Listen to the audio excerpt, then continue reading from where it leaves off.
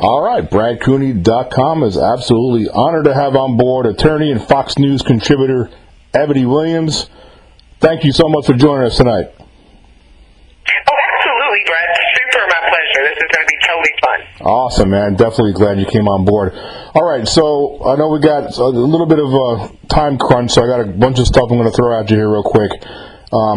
First and foremost, just breaking, just while we were waiting to get this set up, a Hawaii judge put a halt on the new travel ban that President Trump went back to the drawing board on, and that's just got shot down nationally by this judge. Give me your thoughts on that. Yeah, we talked about this a bit, Brad, on Outnumbered today. I'm not going to say I'm shocked. Just kind of the district and the political leanings of Hawaii do skew more liberal. And look, it's pretty much they hung their hat on some of the same issues that we saw in the Ninth Circuit, which Washington State kind of spearheaded. So in Hawaii, they had a real plaintiff. This was a doctor, a Muslim doctor, who said his Syrian mother-in-law wouldn't be able to come into the state to visit due to the travel ban. And look, I said today, and I'll say it again on your show, it's a compelling argument. Now, does it outweigh the national security argument coming out of the White House? I'm not going to say that, but clearly we see here this federal judge in Hawaii felt that it did. So what do you think President Trump and his team do now? I mean, I don't think they'll take it off the board again and go back the third time, do you? Not at all. Look, I think that like a lot of this type of legislation, it's going to test different regionally. So Hawaii, Ninth Circuit, stuff like that, it's still not going to pass muster. But look, I think that ultimately this is a case for the Supreme Court, because the decision around how much power lies in the executive branch, especially the president, around immigration issues remains to be tested in a full way. So ultimately this ban, and I think in the modified form, is a lot better than what we saw a few weeks ago, because I think that was way too broad and very much a disaster. This is much more tailored. I personally still have some questions. I think it could be more narrowly tailored, but it's in the right direction. This is an issue by the Supreme Court, Brad, and then we'll get a real answer, right? How far can POTUS go when deciding on the limitations of immigration in the interest of national security? Right. Well, we definitely will find out. Okay, so let's move on to the Affordable Care Act and the repeal that the GOP is trying to do here. I wasn't really thrilled with the first version of it, but I'm really interested in your thoughts on where we are, where the GOP is right now on this repeal and replace situation. Well, listen, I'm not a Republican, Brad, but I'll tell you what disappointed me about it. First of all, I'm very candid, as you know on there. I talked about the fact that I'm one of those people. I currently do not have a health care plan. Why? Well, I get a lot of questions about this, and so I want to clarify it. I'm a contributor at Fox. I know I function in a lot of different other business owner capacities, so healthcare is not a part of my quote job. Right. Now I look at the premiums. I look and make a decision. I decided $700 a month is too much for me. Sure. Personally, I can't afford it. So therefore, I pay for my healthcare out of pocket. And you know what, Brad? I save money that way. Personally, that's my situation as a relatively healthy young woman. The problem with the Republican health care plan that I see, it doesn't look like it's going to be cheaper. To me, it looks like it's an expansion of the Medicaid stuff. It looks like a repackaged version of the existing Obamacare plan, which is somebody who generally supported Obama but hated Obamacare. I'm not impressed. I'm not impressed that after 40 attempts to repeal and replace Obamacare, because they found so many problems with it, that this is the best the Republican Party can come up with. I don't believe that. I don't buy that. I believe, I'm an independent for this reason. If the Republicans show me a health care plan, Brad, that I can afford, that gives me coverage, that's reasonable and affordable, I will support it all day long. I don't see that with this suggested plan. Yeah, I actually agree. I'm a moderate Republican. I'm definitely not a right-winger. Cause I have some beliefs on the left side of the aisle as well, but I lean more towards the right. My thing is they had 7 years to get this right, and other than the mandate, I don't think they're going to make fine people for not signing up for it if it passes. Like you said, it's a lot of similarities in there, just kind of a worry. Yeah, still going to pass. So that's the thing, right? I pay the penalty currently. Right. With the the GOP modification, I appreciate them not penalizing me physically for not buying a plane, but guess what? I'm still not going to buy a plane. So here we go. Exactly. Okay, so let's move forward to this. This is a mess, man. This whole wiretapping allegations and do we take his tweets literally? Do we not take them literally? Who was listening to General Flynn? Who wasn't? Russian spies? What the hell, man? What's going on with this stuff? Well, you know what? This is President Trump. He tweets a lot. I know he loves it. He loves the opportunity to bypass the mainstream media. I'm not really mad at him about that, Brad, but here's the issue. You can't have it both ways. If you want a direct line to communicate to the American people by virtue of your Twitter account, you can't then also say, right, but I'm just kidding, or I didn't mean it like that, or, don't take it so seriously. No, that's not how the way it goes. You're on record. It might not be a court record, but Twitter is a record of its own. Yeah. So I'm not going to give him slack on that. I'm going to say you put it out there that President Obama and his administration wiretapped, that's the verbiage used, so show me the receipt. Show us the receipt, I should say. And I think that's a fair expectation. If you're going to make a claim like that, look, I'm not saying I don't necessarily believe that's possible or feasible. I personally think the NSA is listening to everything anyway. So I could buy it, but then you've got to show some offering of proof, as we say in the law, to support that type of allegation. Otherwise, now I'm going to call your credibility into question, and I'm going to feel vindicated in doing so.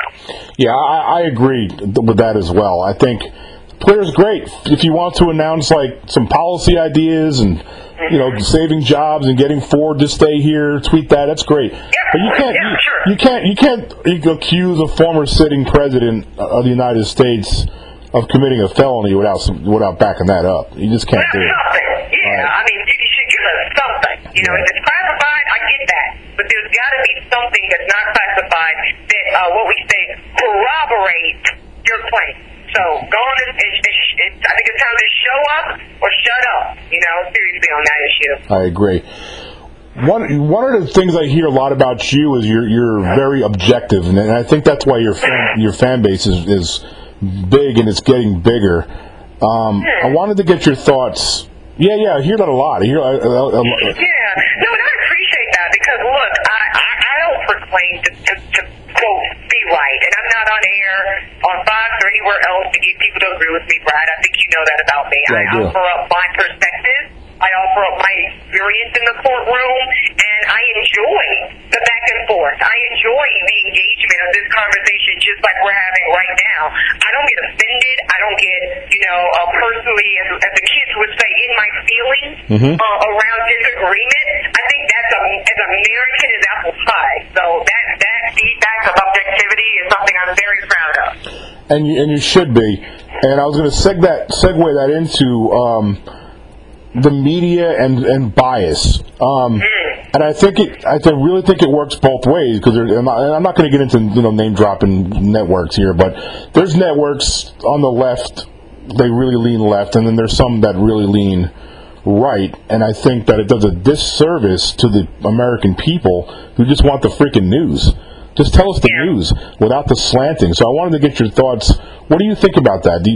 First of all, do you agree that there are networks out there that don't really shoot straight because of political favorites and things like that? Okay, so I get to be super candid because this is a podcast format, and I'm going to take advantage of it. Yeah, absolutely. Here it is, Brad. Absolutely, there are networks that lean left. Absolutely, there are networks that lean right, and there are networks that lean in both of those directions to the extreme. Right. You know why? Because there's a fiscal incentive to do so. That's the truth.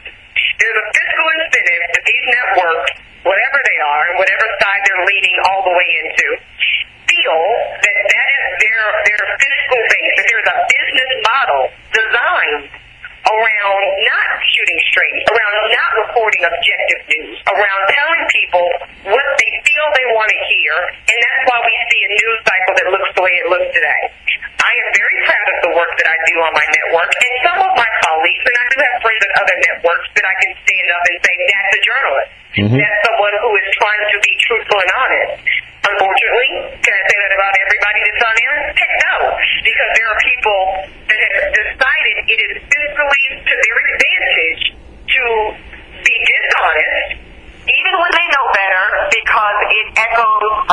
entertainment that they feel viewers want to hear. And it's very, very sad, and it's something that I am really disheartened by, to be like super straight with you. Yeah, and I appreciate that candidness, and that's why I asked. I knew I'd get a straight shot from you, and it's really unfortunate. And the people, you know, there's some really good Democrats and really good Republicans in this country that love their country, and they love their country on both sides of the aisle, and they just want to be told the truth.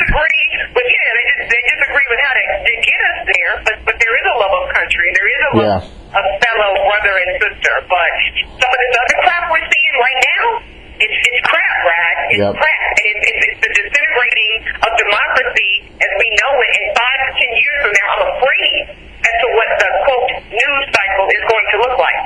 Yeah, me too. Okay, one more thing, and then we'll jump into some pop culture things. And I wanted you to get your thoughts on the North Korea situation. I'm a 51-year-old veteran. I had a secret clearance at one point in my life, and so I know, you know what can happen behind the scenes and what's going on in certain waterways, and I'm a little bit concerned with what's going on with North Korea right now, more so than I've ever been, in fact. So what are your thoughts on it seems like there's been a real increase in testing by North Korea, and now we have Donald Trump in there, who's, in my opinion, Donald Trump's not the guy for North Korea to push, and it's kind of concerning. Yeah, so that's what I think for me, Brad, and God bless you for your service. So for many of us lay people, or civilians, if you will, that really don't know to the full extent how far this thing can go, I think we have to be reliant on y'all's experience, because I think two things are going on from my vantage point. A, this is a political test of Donald Trump's toughness, right? You know, he said this, he campaigned on that. We know what we have with Obama. We maybe perceived him as someone, you know, weaker that we could take advantage of. Let's see if Trump is for real or if he was all talk. I think that's something at play. But I also think, and this is probably more scary to me than the political game that might be going on, there's a legitimate issue around North Korea and them trying to undermine our allies, our allegiances, and that part, because I think they might see this as an opportunity. And this is one thing that I don't like, Brad. I think as divided as we are as a nation around a lot of issues, and we are not cohesive, we are not joined, and we are not strong politically as a unit. And I think other countries are looking at that as an opportunity to take advantage. And that also might be in play with what we're seeing with North Korea. That's a great point. That's a really good point, man, because if there's not solidarity over here, you know, amongst our borders. What are we? We're divided. You know what divided is? It's weak. It's weak. Yeah. Great points. All right, so let's jump into some stuff a little less stressful. You know what's really cool? This National Museum of the African American History Culture. Have you been? I tried. It's like it's hard to get in. Yeah, it's like months and months waiting list to get in there. Have you been there? That's the question. Have you been there? So I tried to get in, didn't get in. I had the privilege of getting in just a month ago. Actually, during inauguration, I was in D.C. covering inauguration. The day after, I was able to get into the museum, and look, it's spectacular. I was able to see about 8 of the floors. I mean, it's stunning. Anybody that gets to go should go. I, as a person that majored in communications and African American studies at Chapel Hill, I still learn stuff, Brad. Oh, wow. Deep and complex the history is, and just any history buff. Even if you're not someone that's just totally into just the black history of America, it's a history museum, first and foremost. So I encourage every person, every American to go check that out and learn more about, you know, all of our collective story. It's really fascinating. Oh, it's a done deal for me. I just got to wait because it's like forever to get in there. You gotta call Oprah. You know, I don't know. Yeah, give me the hookup, Ebony. I don't know. You don't want people not do, brother. See what you can do. All right, so the Oscar awards. I wanted to get your I wanted to get your take. It seems like this is the most recent Oscar awards.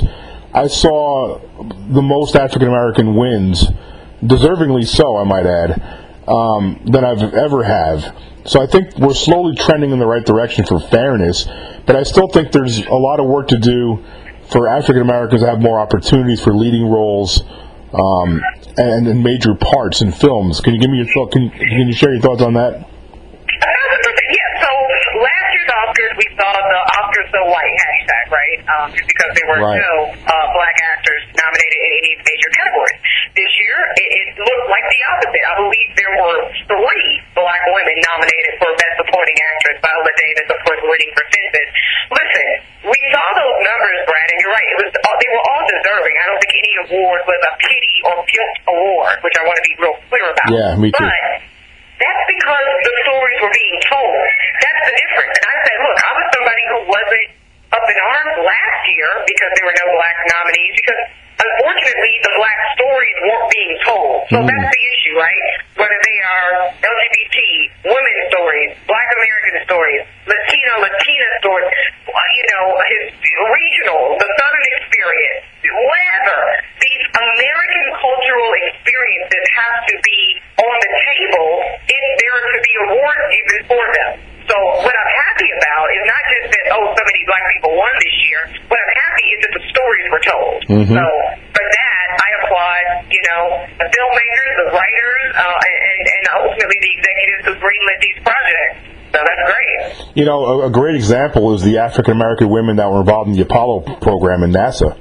Hidden Figures. All 3 of those women. My sorority sisters, by the way, Alpha Kappa Alpha, shout out to that. Yeah, they were fantastic. Yeah, I mean, it's amazing. I got my catalog rats in my house because we get one every quarter, and the woman, Katherine Johnson, who was literally the woman rolled on stage in a wheelchair, she was on the cover.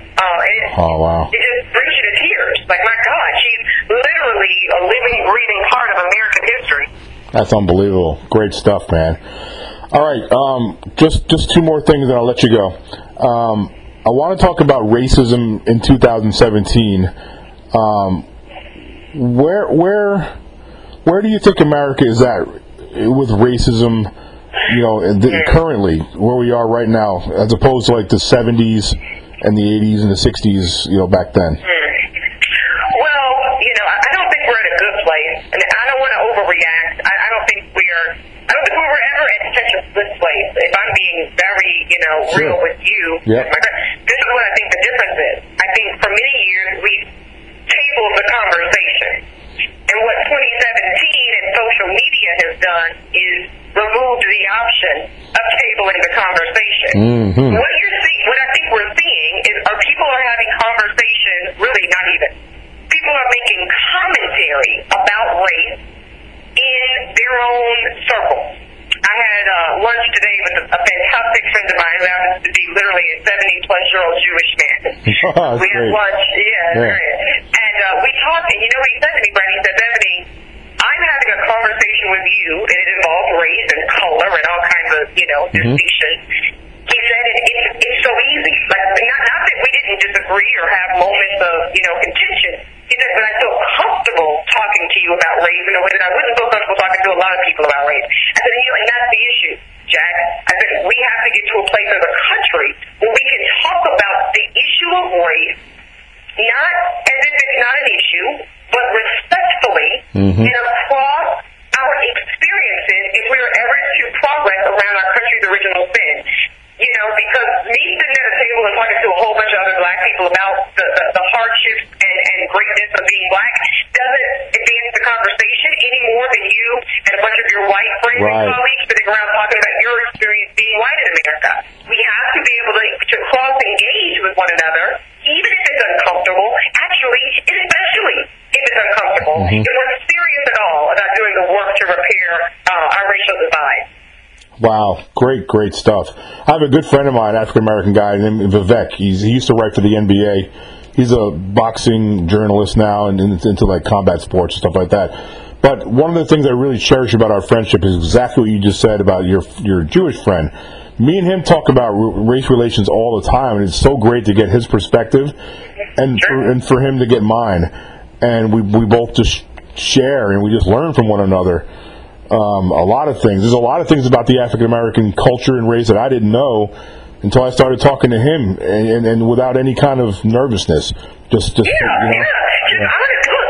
People shouldn't be penalized for asking questions. Right. You know what I'm saying? And vice versa. Like, I'm not gonna pretend to understand the white experience or the Latina experience or the LGBTQ experience. But you know what? I can ask the question, and we can trust one another's intentions, and that's what's missing. For the record, Brad, that's what's missing in the dialogue. We don't trust one another's intentions behind the question. And even when we get to the place where we can trust one another's intentions of pure curiosity and pure betterment of our relationship, then we can have the conversation. Yeah, great. Exactly right. Okay, I'm going to let you go. Before I do, I want to give you an opportunity to share with my listeners, everybody listen to this, where they can follow you on your social sites and any websites or any projects you're working on. Just go ahead and floor is yours. I super appreciate that, Brad. So you can follow me on Twitter at Ebony, EBONI, K. Williams. I'm working on a couple of very cool projects. I'm proud to executively producing this documentary called American Trial. You can follow that on Twitter at American Trial. Also, another documentary. This one's called Decoding the Presidency. It talks about Trump's election and also look at Trump, Bill Clinton, Barack Obama, and also Reagan. They don't seem like they have anything in common, but they all made it to the Oval. So we talk about how that happened. And that's also a documentary I'm producing coming out this spring. So really excited, pretty powerful. Of course, my book comes out this summer. That'll be on pre-sale very soon, and obviously I'll be on Fox News in the coming weeks. So. Oh, I got a lot of good stuff to have you back on the show to follow up for, that's for sure. 100%, Brad. You're fantastic. We appreciate all of your support. Truly, it does not go unnoticed, and it's a pleasure, and I really look forward to joining you again in the coming months. The pleasure's mine because you're somebody who does national TV, so for you to come on a smaller podcast is very, very, very much appreciative. Yeah, you're doing important work. It's all, look, to me, Brad, it's all as important as anything else. So seriously, kudos to you.